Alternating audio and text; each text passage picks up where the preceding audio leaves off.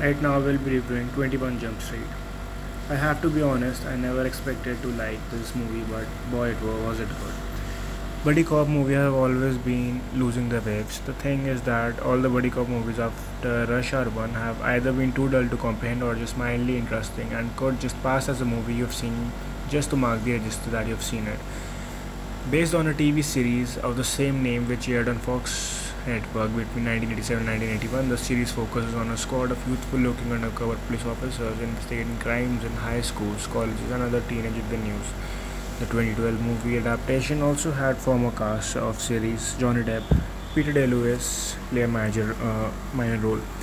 Written by Joanna Hill, who also starred in it, 21 is a movie that suits a seminar viewing with a box of popcorn at your side. Hill's performance was on a mild okay side, but the main cheese in the movie was Channing Tatum, who transcended from a jock to a nerd and still maintained his persona.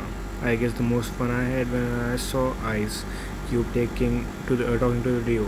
The movie was directed by Phil Lord and Chris Miller. The directors and writers made sure you don't have to go see the original to get the full taste of 21. As a film made to do the current pop culture in our time and how ironic and dumb it looks to make a fun movie and enough juice left to make another. 21 makes fun of everything in its parts, even down to drugs and how we kept expecting things to blow up and they just don't. The jokes keep coming in from every corner, making you laugh all through. The high moments in the movie was whenever the duo were together, the low moments when they were apart. The plot had the duo Hill and Tatum as Morton Squint and Greg Jenko get developed as undercover cops to high school to bust a drug ring, and everything you'd expect to happen doesn't. That's the fun of the movie. It is one of the best comedy so far of 2012. So if you like Joanna Hill and comedies with really great appearances, I think you would definitely like this film.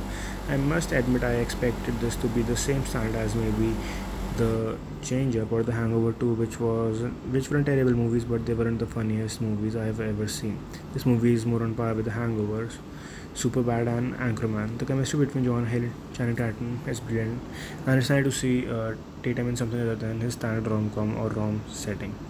I was already laughing from the first scene, which is generally hard to do, and the humor was the correct balance of wit and slapstick.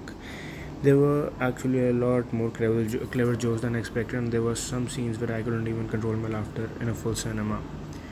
All in all, I'm not saying this movie is for everyone, but the way I would tell you to see it is if you like Jonah Hill's ridiculous dialogue with sometimes unnecessary swears, and you have no expectation of being anything like the original TV show.